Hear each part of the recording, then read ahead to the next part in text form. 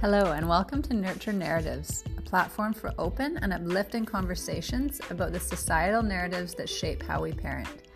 I'm Jessica Hines-Cook. In this episode, I'm talking to Sharana Ali about her experience as a mother. Sharana is a single mom and she talks about finding the courage to make the decisions that were best for her and her daughter, despite any stigma or social pressure. I was really interested to talk to Sharana about what it is like to live in a multi-generational home, and she offers lots of insight into both the challenges and the unique benefits of living with 3 generations of her family. Sharana is passionate about sharing openly about her experiences to help show others they can do the same. I'm so grateful to Sharana for sharing her story with me, and I'm so excited to be bringing it to you. Thanks for listening.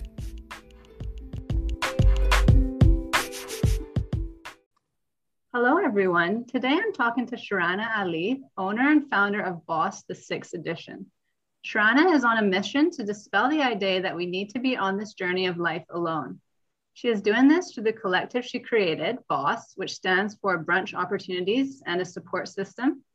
Sharana wants to bring so-called taboo topics to the table to show people that we can detach embarrassment and shame from them and unite over these shared experiences. Sharana is a divorcee and single mother, and today we're going to be talking about identity changes through life and through motherhood.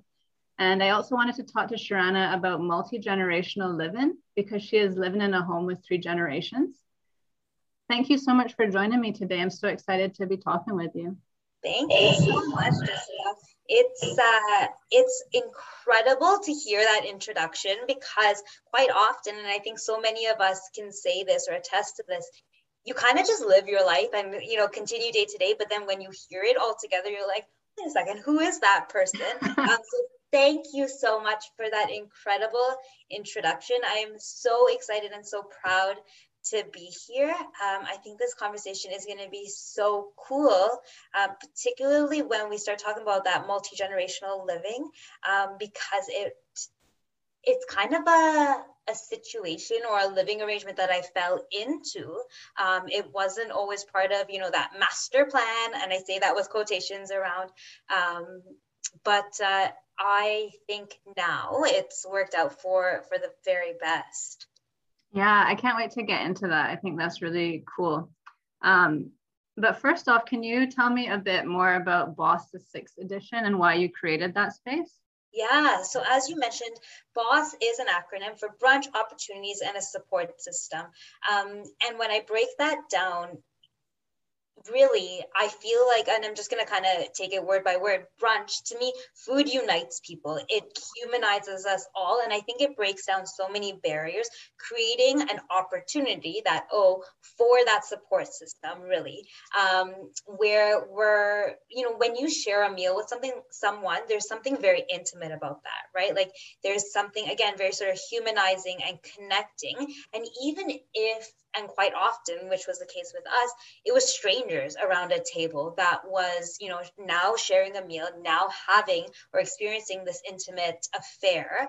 And quite often what I found were people were ready and willing to kind of share, I don't want to say intimate details of their life, because often it was intimate details, but they were able to share very openly who they were outside of, so many of society's labels that we put on ourselves or that are put on us. When, individuals join these brunch events, and we haven't started yet, given our situation, but when we do start, how I sort of preface the entire meeting is, this is your opportunity to unmask from those identities that society has put on you. And, just to name a few that apply to me. So, when I walk into that room, I'm not Sharana, the corporate worker, Sharana, the business owner, Sharana, the mom, Sharana, the wife or ex-wife or, daughter. I'm literally Sharana before all of that, right? And it's an opportunity to really take a moment to dive deeper into who that person is, but also show up as that person. And often, because we play so many roles and wear all of these hats as humans, not just as, say women, but as humans overall, we often don't get that opportunity to just be and just connect, simply to connect, or simply to have a good time. And that's actually the reason I created Boss overall. I wanted an arena where I could just show up, where I could just be myself without having to worry about being a professional, blah, blah, blah, or, a mother of a X-year-old or whatever it may be. I just wanted a space where I could show up, be myself, eat some good food, and meet some good friends. And, Boss was created because of that. And from there, I really took it upon myself to include that aspect of turning taboo topics into table talk.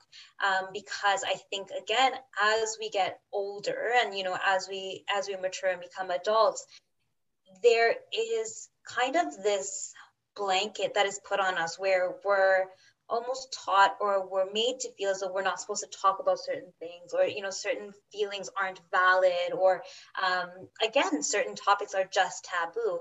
And around this table, this sort of imaginary table, so to say, I wanted anything and everything to be on the table.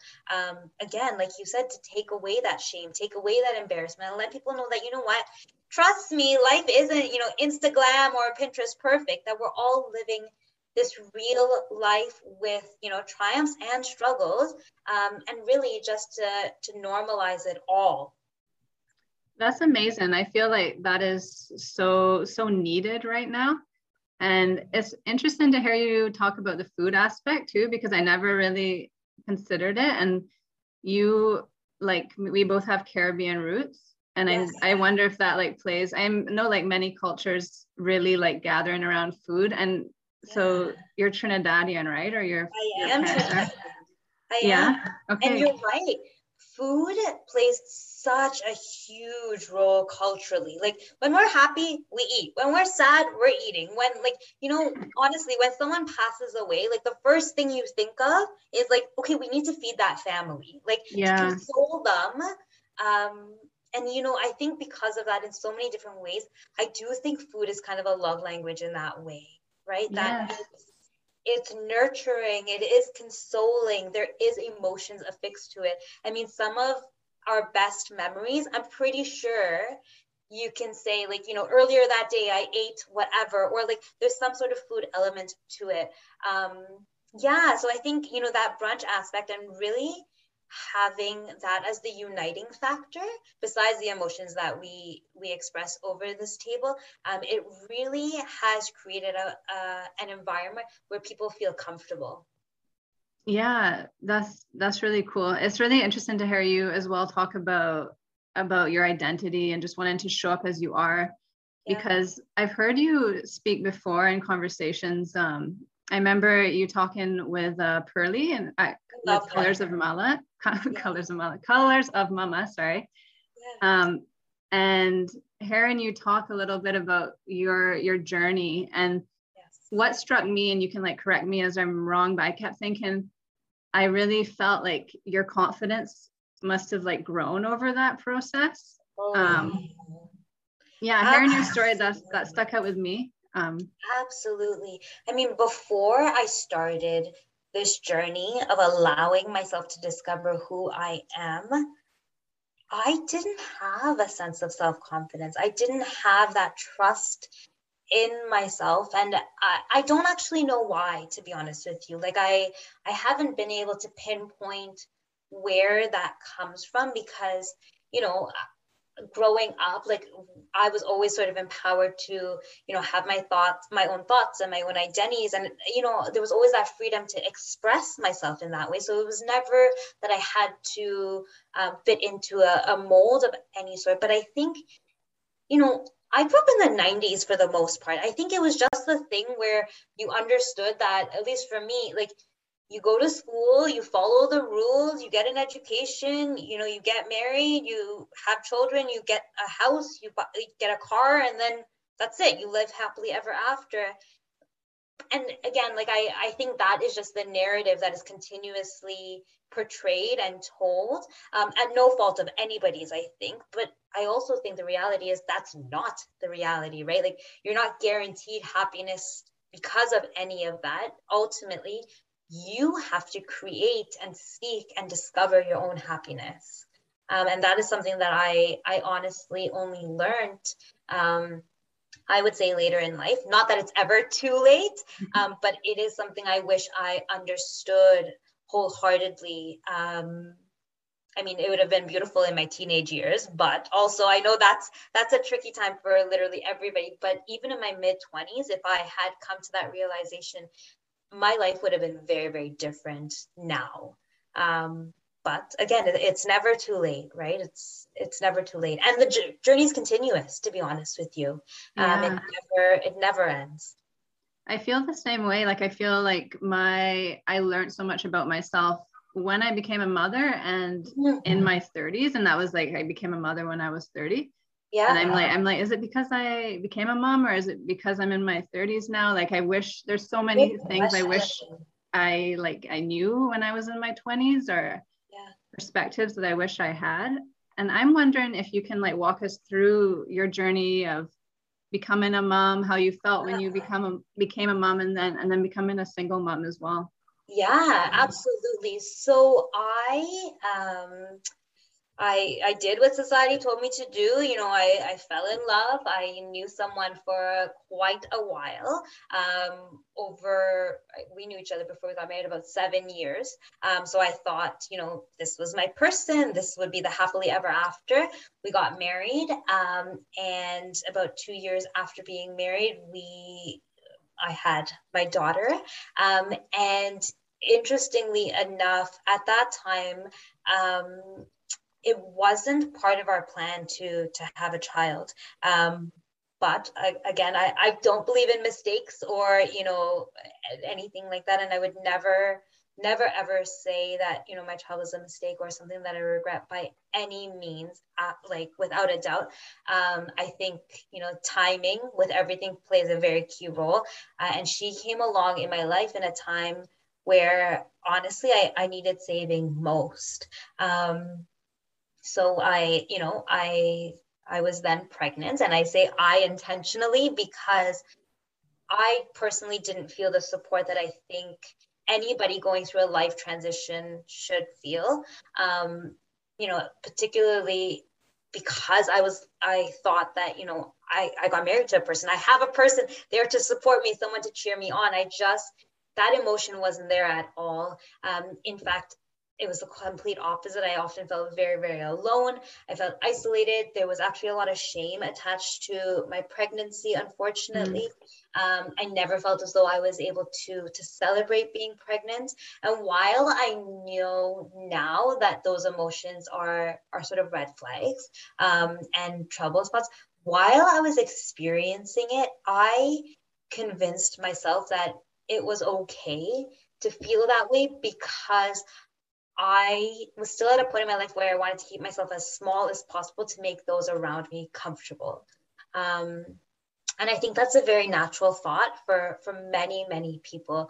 But then when my daughter was born, I had a reason. I had a reason to desire more, to want more, to create a better life. And, you know, I wish I could say I did it all for me. But again, at that point in my life, I didn't have that trust in myself or that confidence to make that large step. So I really did need an external force, so to say, to give me that reason. And again, I think with my daughter, the life that I had expected wasn't playing out. Like again, that support wasn't there.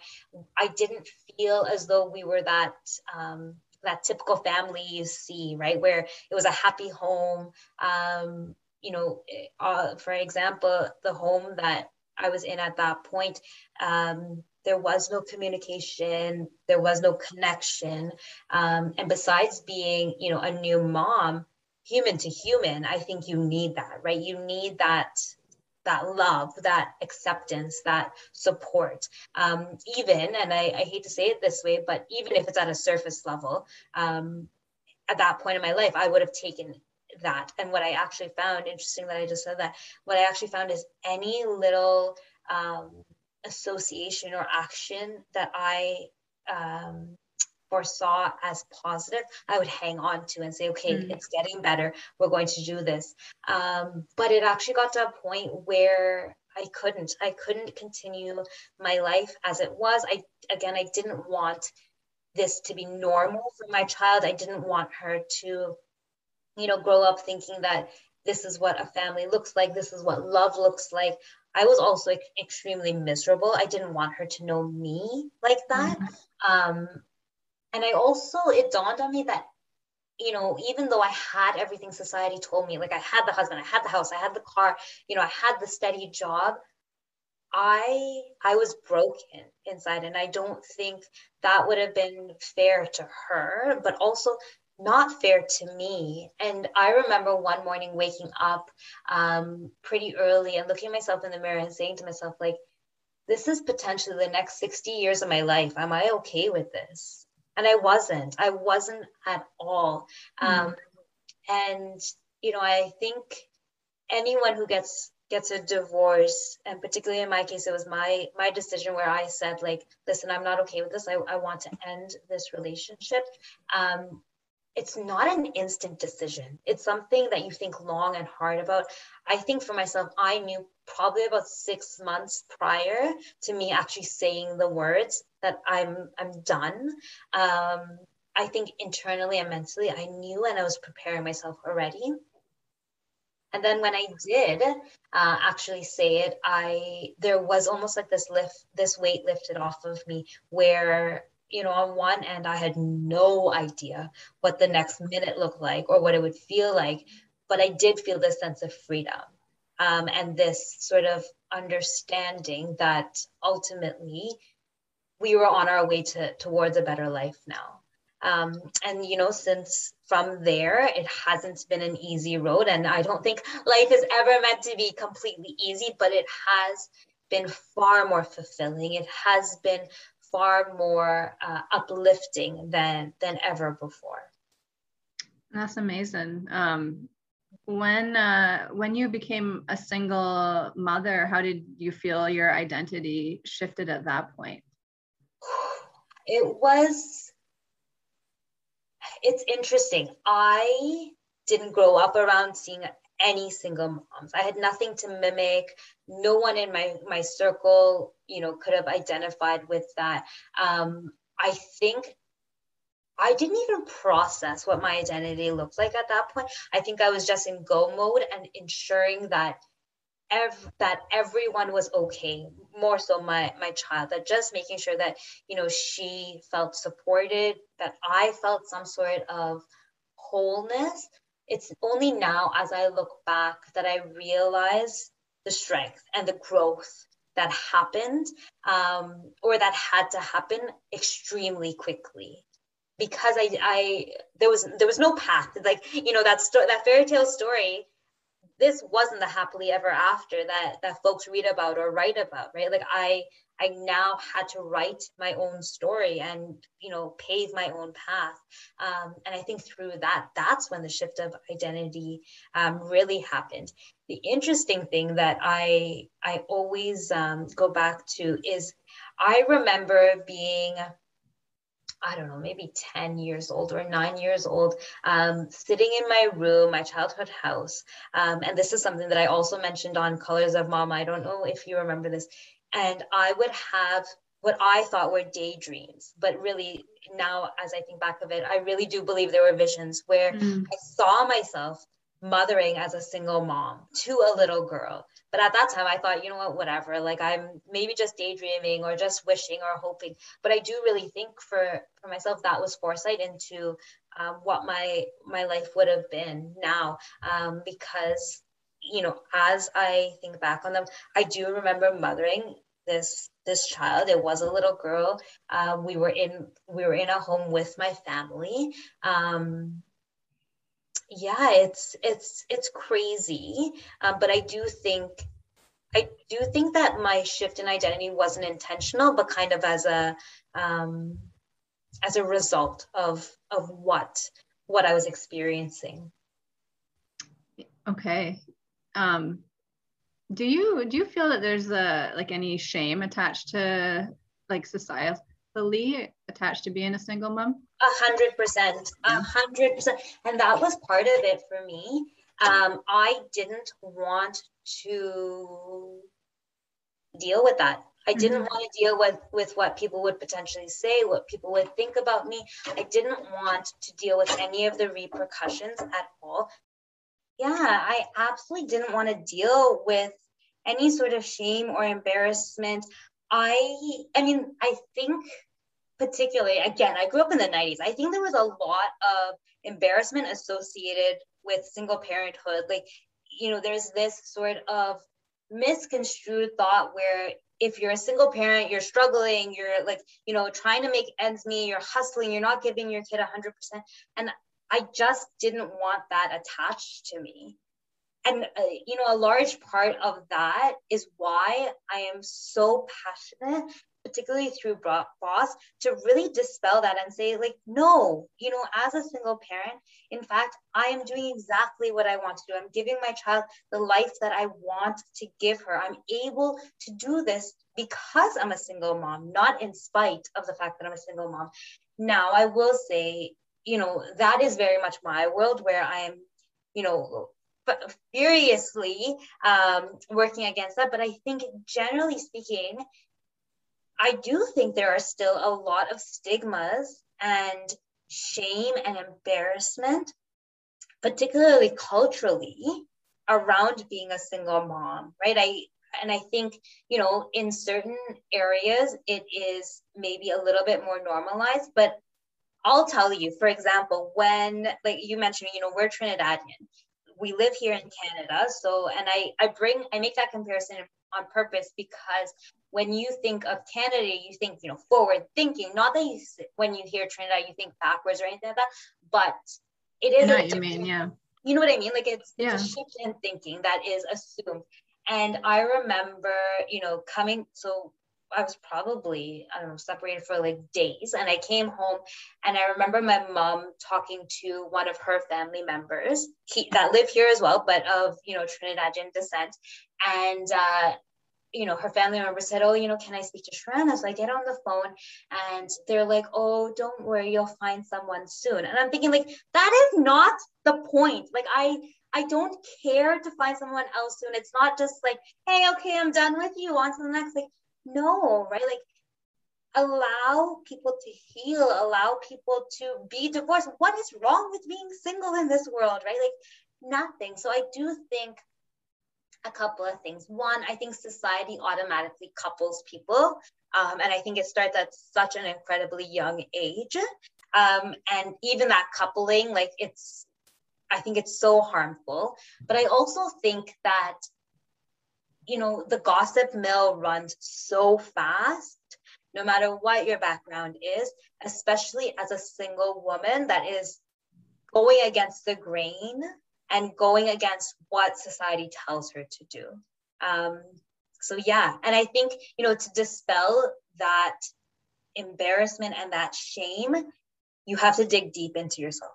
Again, I don't think you can rely on anybody else to promote that as much as I try to promote it. I think, for you to really believe it and really live it, you have to dig within yourself. Yeah, for sure. But was it hard for you to get to that point, to like ignore all of that and be like, I don't care. Like, yeah, I'm gonna talk about this. I don't care if you guys are comfortable. You know what it is? I actually did get to a point where I was like, I don't care what you say. Like, and someone actually told me this, not necessarily about, my situation, but somebody told me, if your people in your circle aren't supporting you, they're not your people. And I really took that to heart and understood that, like, you know what, I am going through potentially one of the hardest emotional things in my life. Like, if you're going to sit there and judge or, gossip, like, get out of my life. I don't need you. I don't need that.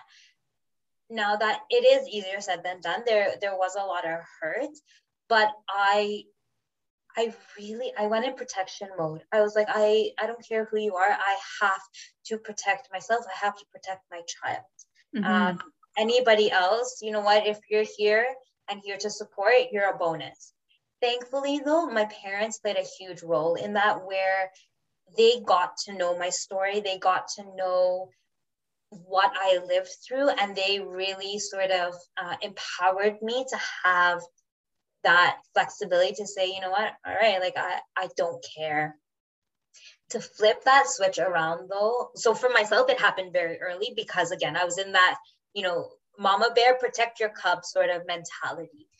I do know though, and particularly through Boss, I've heard on multiple occasions where a lot of women will not get a divorce or will not walk away from their marriage or a relationship very much because of that mindset, because people will talk, because of the stigmas attached to them, because they internally do not want to deal with those sort of repercussions at all. And I get it. I completely understand and sympathize with that. But for me, I honestly, it weeded out the good ones from the bad ones for me very, very, very, very quickly.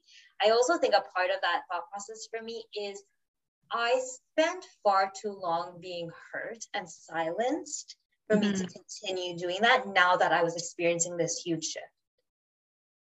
Yeah, I think it's really easy for us to be like, well, why would somebody stay in an unhappy situation, like because of what other people are saying? But when that, like that societal pressure is huge in all the decisions you make. I think it takes a lot of bravery to step outside of what people expect you to do. Thank you for saying that. I encourage anyone, and not just around like marriage, but literally if anything doesn't feel right, like, and trust your gut, right? Like really, really trust that intuition and that sensation you get in your gut and follow it, right? Like as hard as it may seem, as daunting as it may seem, your intuition won't fail you. And I really, really do believe that. Yeah.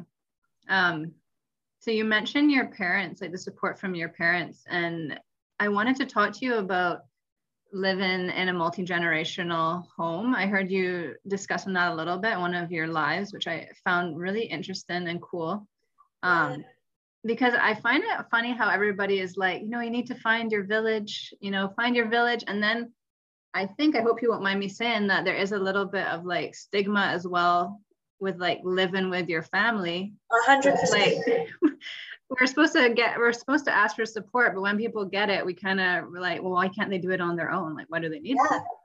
Exactly. Especially, and so there's so many comments I have around that. First of all, I have very much come to understand that way of thinking where you have to do it by yourself and be independent is a very North American thought process where, at the age of 19, once you're an adult, like, good luck. As a parent, I've done my job. You're out in the world, fend for yourself. And that's being very blunt. But, and we brought up being from Trinidad. In Trinidad, it's very normal as adult children to live with your parents and to, raise your family there. I also spoke to one of my really good friends, about it. And she's from Italy. With her too, she was like, no, that's what you do. Like, you live with your grandparents, you live with your parents. That's what happens. But yes, there, like around that, there is still a lot of like faux pas weirdness where people are like, wait, so you're 30 something and your parents are still around you like day to day? And I'm like, yeah, like, and it's like you said, like, I did have to find my village. And, thankfully I am in a position where my parents have always been able to provide that support in a healthy way, where they've promoted my independence, but also have caught me when I was like, I need help. And I think that to me, honestly, is a parent's job. If you can raise your child to be independent, but also with the understanding and the comfort to know that you're always there for them and you're always going to trust them and respect that.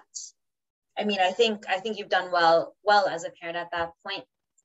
But moving home wasn't an easy decision. Again, we talk about shame and embarrassment, and it did run through my mind, like I went off, I started a life, I got married, I had a child, and now I'm going back to my parents. Like, again, what will people say? What will people think? And it certainly runs through your mind.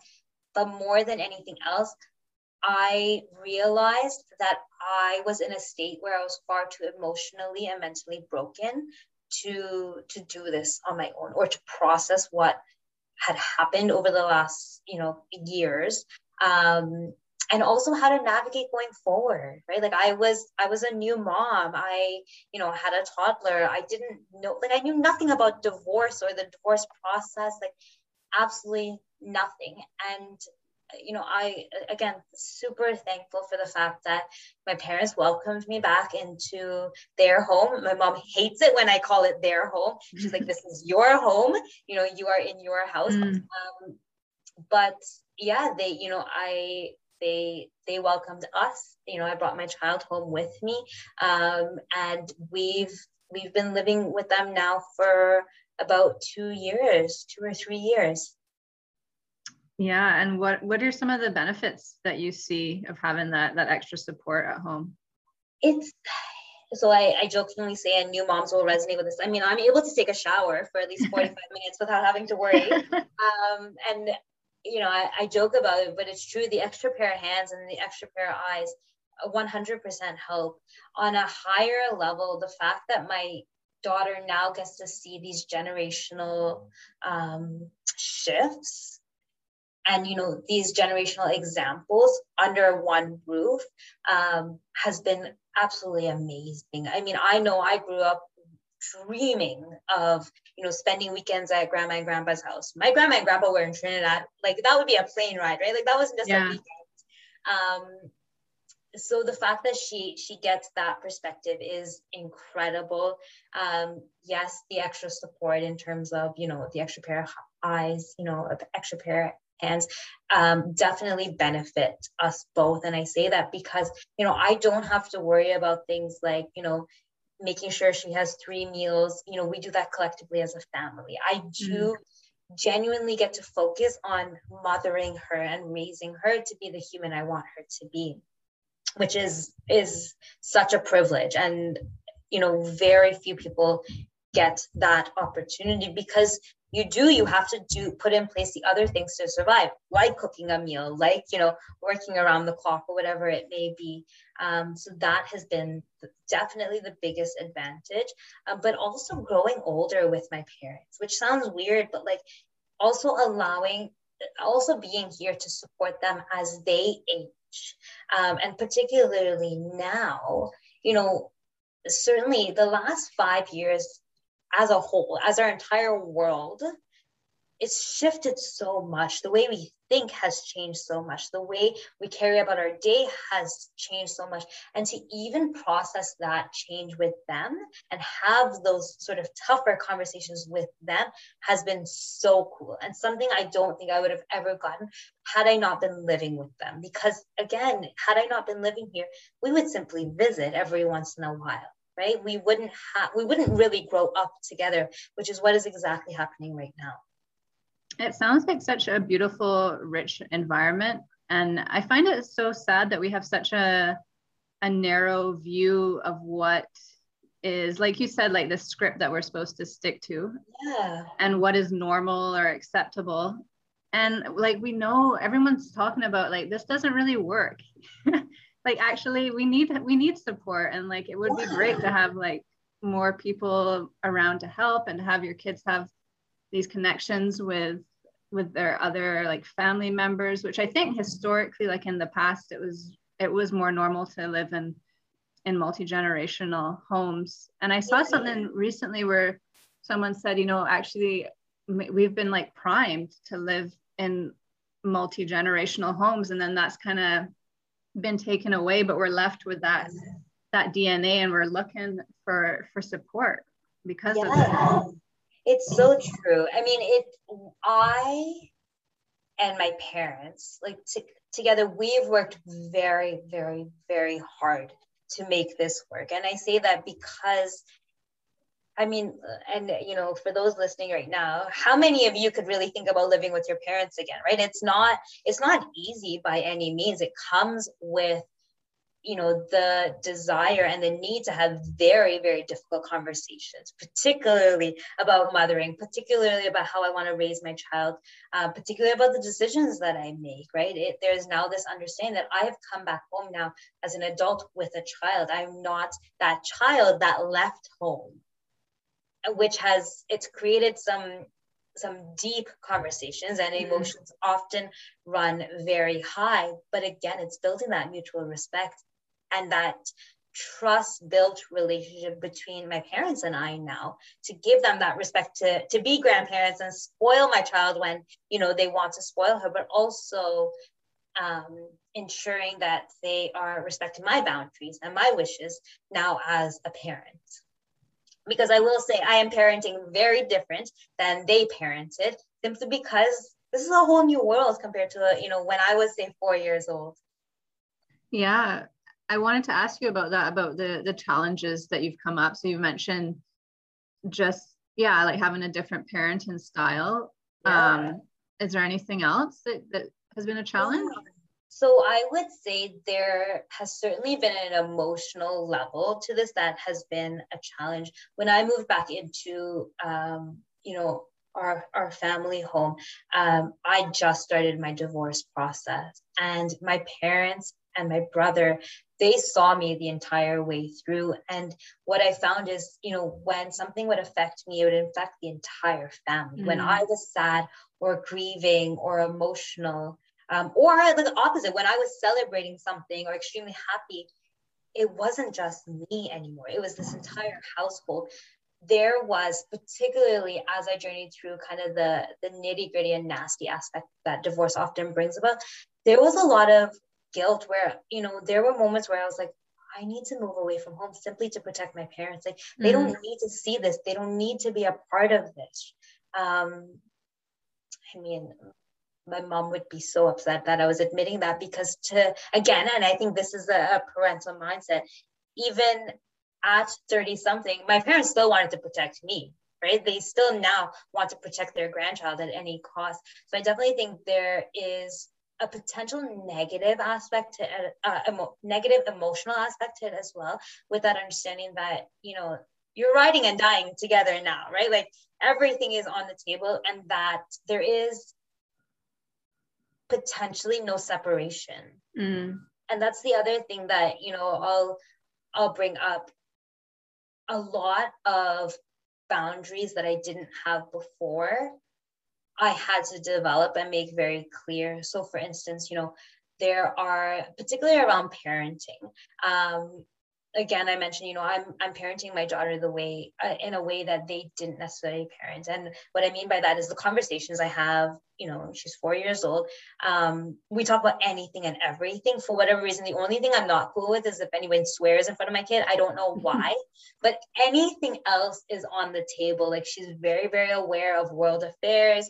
And I'm intentional about the language I use. I'm not sugarcoating it. And, the first sort of couple of times my parents would overhear me, they were caught off guard, and they would say, like, what are you doing? She's young, she's, impressionable. And I said to them, like, yes, she's young and impressionable. I want her to be aware, right? It's not coming from a place of like scaring her, but knowledge and awareness and empowerment. And, that created a little bit of a ruffle, because they're like, let her be a kid. But to me, this is being a kid right now, right? Like, in this day and age, if you're not aware that we have in this world systemic racism, like, you're gonna be affected by it, right? Like, I want you to know at a very early age, and I started laughing because I just thought of another example. I was exercising, and I actually wrote about this on Instagram. I was exercising and I got my period, and my daughter, she was probably about 3 at the time. She said to me, she goes, "Mom, your butt's bleeding." And I'm like, my butt is not bleeding. And at that point, I'm like, this is an opportunity. So I explained to her, like, I have my period. This is what's happening. I'm not hurt. I'm okay. And, for a couple of days after, she was walking around our house. So my two parents, my brother's home here, and then the two of us, Mom has her period. Mom has her period. And I'm like, yeah, that I do. So, I mean, there's definitely a comical aspect to it, but it's I think honestly the hardest aspect is just navigating that shift, right? That shift in mentality, that understanding that I will make decisions for myself and for my child that may not be necessarily the decisions my parents or my other family members make. And now, and very recently, as I look forward to potentially starting new relationships, it started a new sort of level of understanding, and boundaries required with my parents, where they're scared, of course, for me to get my heart broken again. And now with that aspect of having a daughter, but I think, you asked what the sort of the biggest struggles were, and I think certainly around parenting, but it's getting around that mindset, particularly for us, where that parent-child relationship, while it's there, we're on the same playing field now. Yeah. And I think it's the tough conversations. Honestly, it's the tough conversations and creating that sense of mutual respect. Yeah. One thing that you said, which struck a chord with me, is when you talked about Sharon and like the really difficult moments and feeling like maybe that's too much. And it's funny, like we've really been conditioned to think that like we don't share in our pain, right? We don't share in the bad things that we go through. That's for us. We can share like in our joyful moments around like new marriages, new babies, graduations, but we don't want to like bring people into the really like messy part. So I can see how that would have been hard for you to navigate. And I also grew up in that mindset, right? Like and it was never explicitly said, but pretty much we journeyed through life as a family of four. I'm just talking when we were younger, right? Like any pain or struggle that we experienced, it stayed amongst this four walls. Whereas, when we went out, and again, it was never like, you need to be prim and proper and, please and thank you. But that was kind of just the understanding that because we didn't have a lot of extended family here, that we had to bind together, the four of us, to protect each other and to support each other no matter what. Yeah, that's beautiful. I feel like that there's so much connection. That's like the sense I get when you talk about your household, for your daughter to grow up around that. I think it's really cool and amazing. Thank you. It's such an interesting contrast from the life that we could have been living. And I think that's why more than ever, I'm incredibly thankful. I always say, and again, if you take anything away from this podcast, it's not a walk in the park at all. But it's kind of the most beautiful process of an ugly situation. Yeah. Okay. Yeah. I think that's cool. Yeah, we don't have to like put a nice bow on everything. It's just it is what it is. And that's what I think about when I think about connection too, and having like multi-generations, and like because I think a lot of like our societal problems around parenting and children is like this sense of disconnection. It's like we don't really know what babies are like until we get one, and then like we also don't really know what like growing old looks like. So it's cool for your daughter to see that as well, because it's so true. And on that, it's interesting because even like her curiosity, like I very much let it run wild. And I know just recently she was asking my mom was making dinner, she goes, Grandma, she goes, one day are you gonna die? And my mom looks at me and I'm like, tell her the truth, like go ahead. And so she said to my daughter, she's like, she goes, one day I'm gonna die. And she said, she goes, hopefully not soon, but thankfully my daughter, she's very attuned to the Lion King, so we make a lot of associations to the Lion King. And my mom said, she goes, though, she goes, just like you learned in the Lion King, she's like, but that's part of the circle of life. And I'm like, good save, Mom, good save. But it definitely is. It's an interesting world, but I always say, honestly, the best that could have happened for us. So to kind of wrap things up, I'm wondering if you could tell me if there's like one modern or current narrative around parenting that you could change, what would it be? I mean, and I say this semi-jokingly, but I do genuinely believe it, that we all know what we're doing because we don't. Like, we don't. Yeah. And let's call it what it is. And I'm even with my daughter, I'm very honest about it. Like, I will say to her, like, as a mom and as a human being, I'm going to make mistakes. Like, there's no doubt about it. And I depend on her to say, like, Mom, I don't appreciate this happening, or I'm not comfortable with this, or this made me sad. I think if we're able somehow to dispel that idea from parenting, that, we have to have it all together, that we have to have the answers, that we, know what we're doing, that would be amazing. That would be that would take off so much pressure from both moms and dads, or, whatever parenting role you play. I get it. You want the very best for your kids. I think that is also very normal and very much rooted in an admiration. But I think it adds such a layer of chaos to parenting, right? To, having to hold it all together, hold down the fort all the time, that it's just not necessary. And it does go back to what you were saying, right? You can't tie life up in this beautiful bow and just present it as this, pristine sort of movie, because yeah, not. And not for, to kind of flip things around, if we try to portray that as parents, I think it will do a disservice to our children, right? Because they won't know then how to recuperate from mistakes or failure, or, being sad or being angry. So, and honest, and you know what, I'm saying all of this super confidently, but trust me, they came with very hard lessons, right? Like, yeah, I mean, as I journeyed through my divorce, like, at first I wouldn't cry in front of my kid because I'm like, I don't want to make her sad. Like, I don't want her to think I'm sad. But sadness is a valid emotion. People get sad, and I want her to also know, like, it's okay to be sad. It's okay to have these large emotions, and it's okay to express yourself.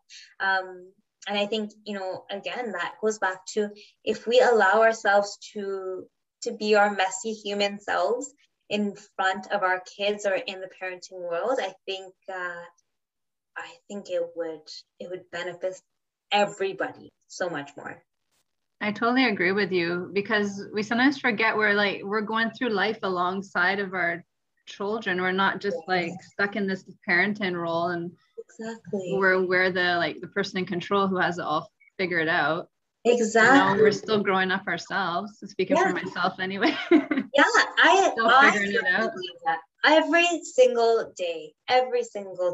My daughter does this thing now where she'll say to me, Mama, do you really know what you're doing? And instantly I'm like, no, honestly, I don't, but I'm trying my very best. Oh, I love that. Do you know what you're doing? Like, no, kid, trust me, I don't. But that's part of the fun, right? And I think that's the other thing I'll say. Life can be extremely, extremely serious and extremely daunting. But, and as cliche as it sounds, you only have one life to live. You might as well play with it, right? Like, play and have fun and laugh and make the best of it without adding a level of, like, being naive, if that makes sense. Yeah, that totally makes sense. I think that's really good advice. And I find, like, having a kid now, it forces me or reminds me to be playful. And it's like one of my favorite things about having a kid. Yes. Yeah. Go out there and get messy, get down and dirty with that. Just do it. And that the other thing is, they're only this age for, 365 days. Like, that's it. After that, they're getting older every day, just like we are. Yeah. Well, that's awesome. That's awesome advice. I love it. So if people want to connect with you, how can they do that? How can they learn more about Boss and you? Yeah, great question. Instagram is kind of my main spot. That's where all the magic happens. That's where you can read my content, hear about any of the events that I'm hosting, any of the events that I'm part of, any of the books or podcasts like this that I'm a part of. It's all done on Instagram, and that's Boss the 6th edition on Instagram. Okay, that's amazing. Thank you so much for chatting with me. It was really fun. It was a great conversation. Thank you. Thank you.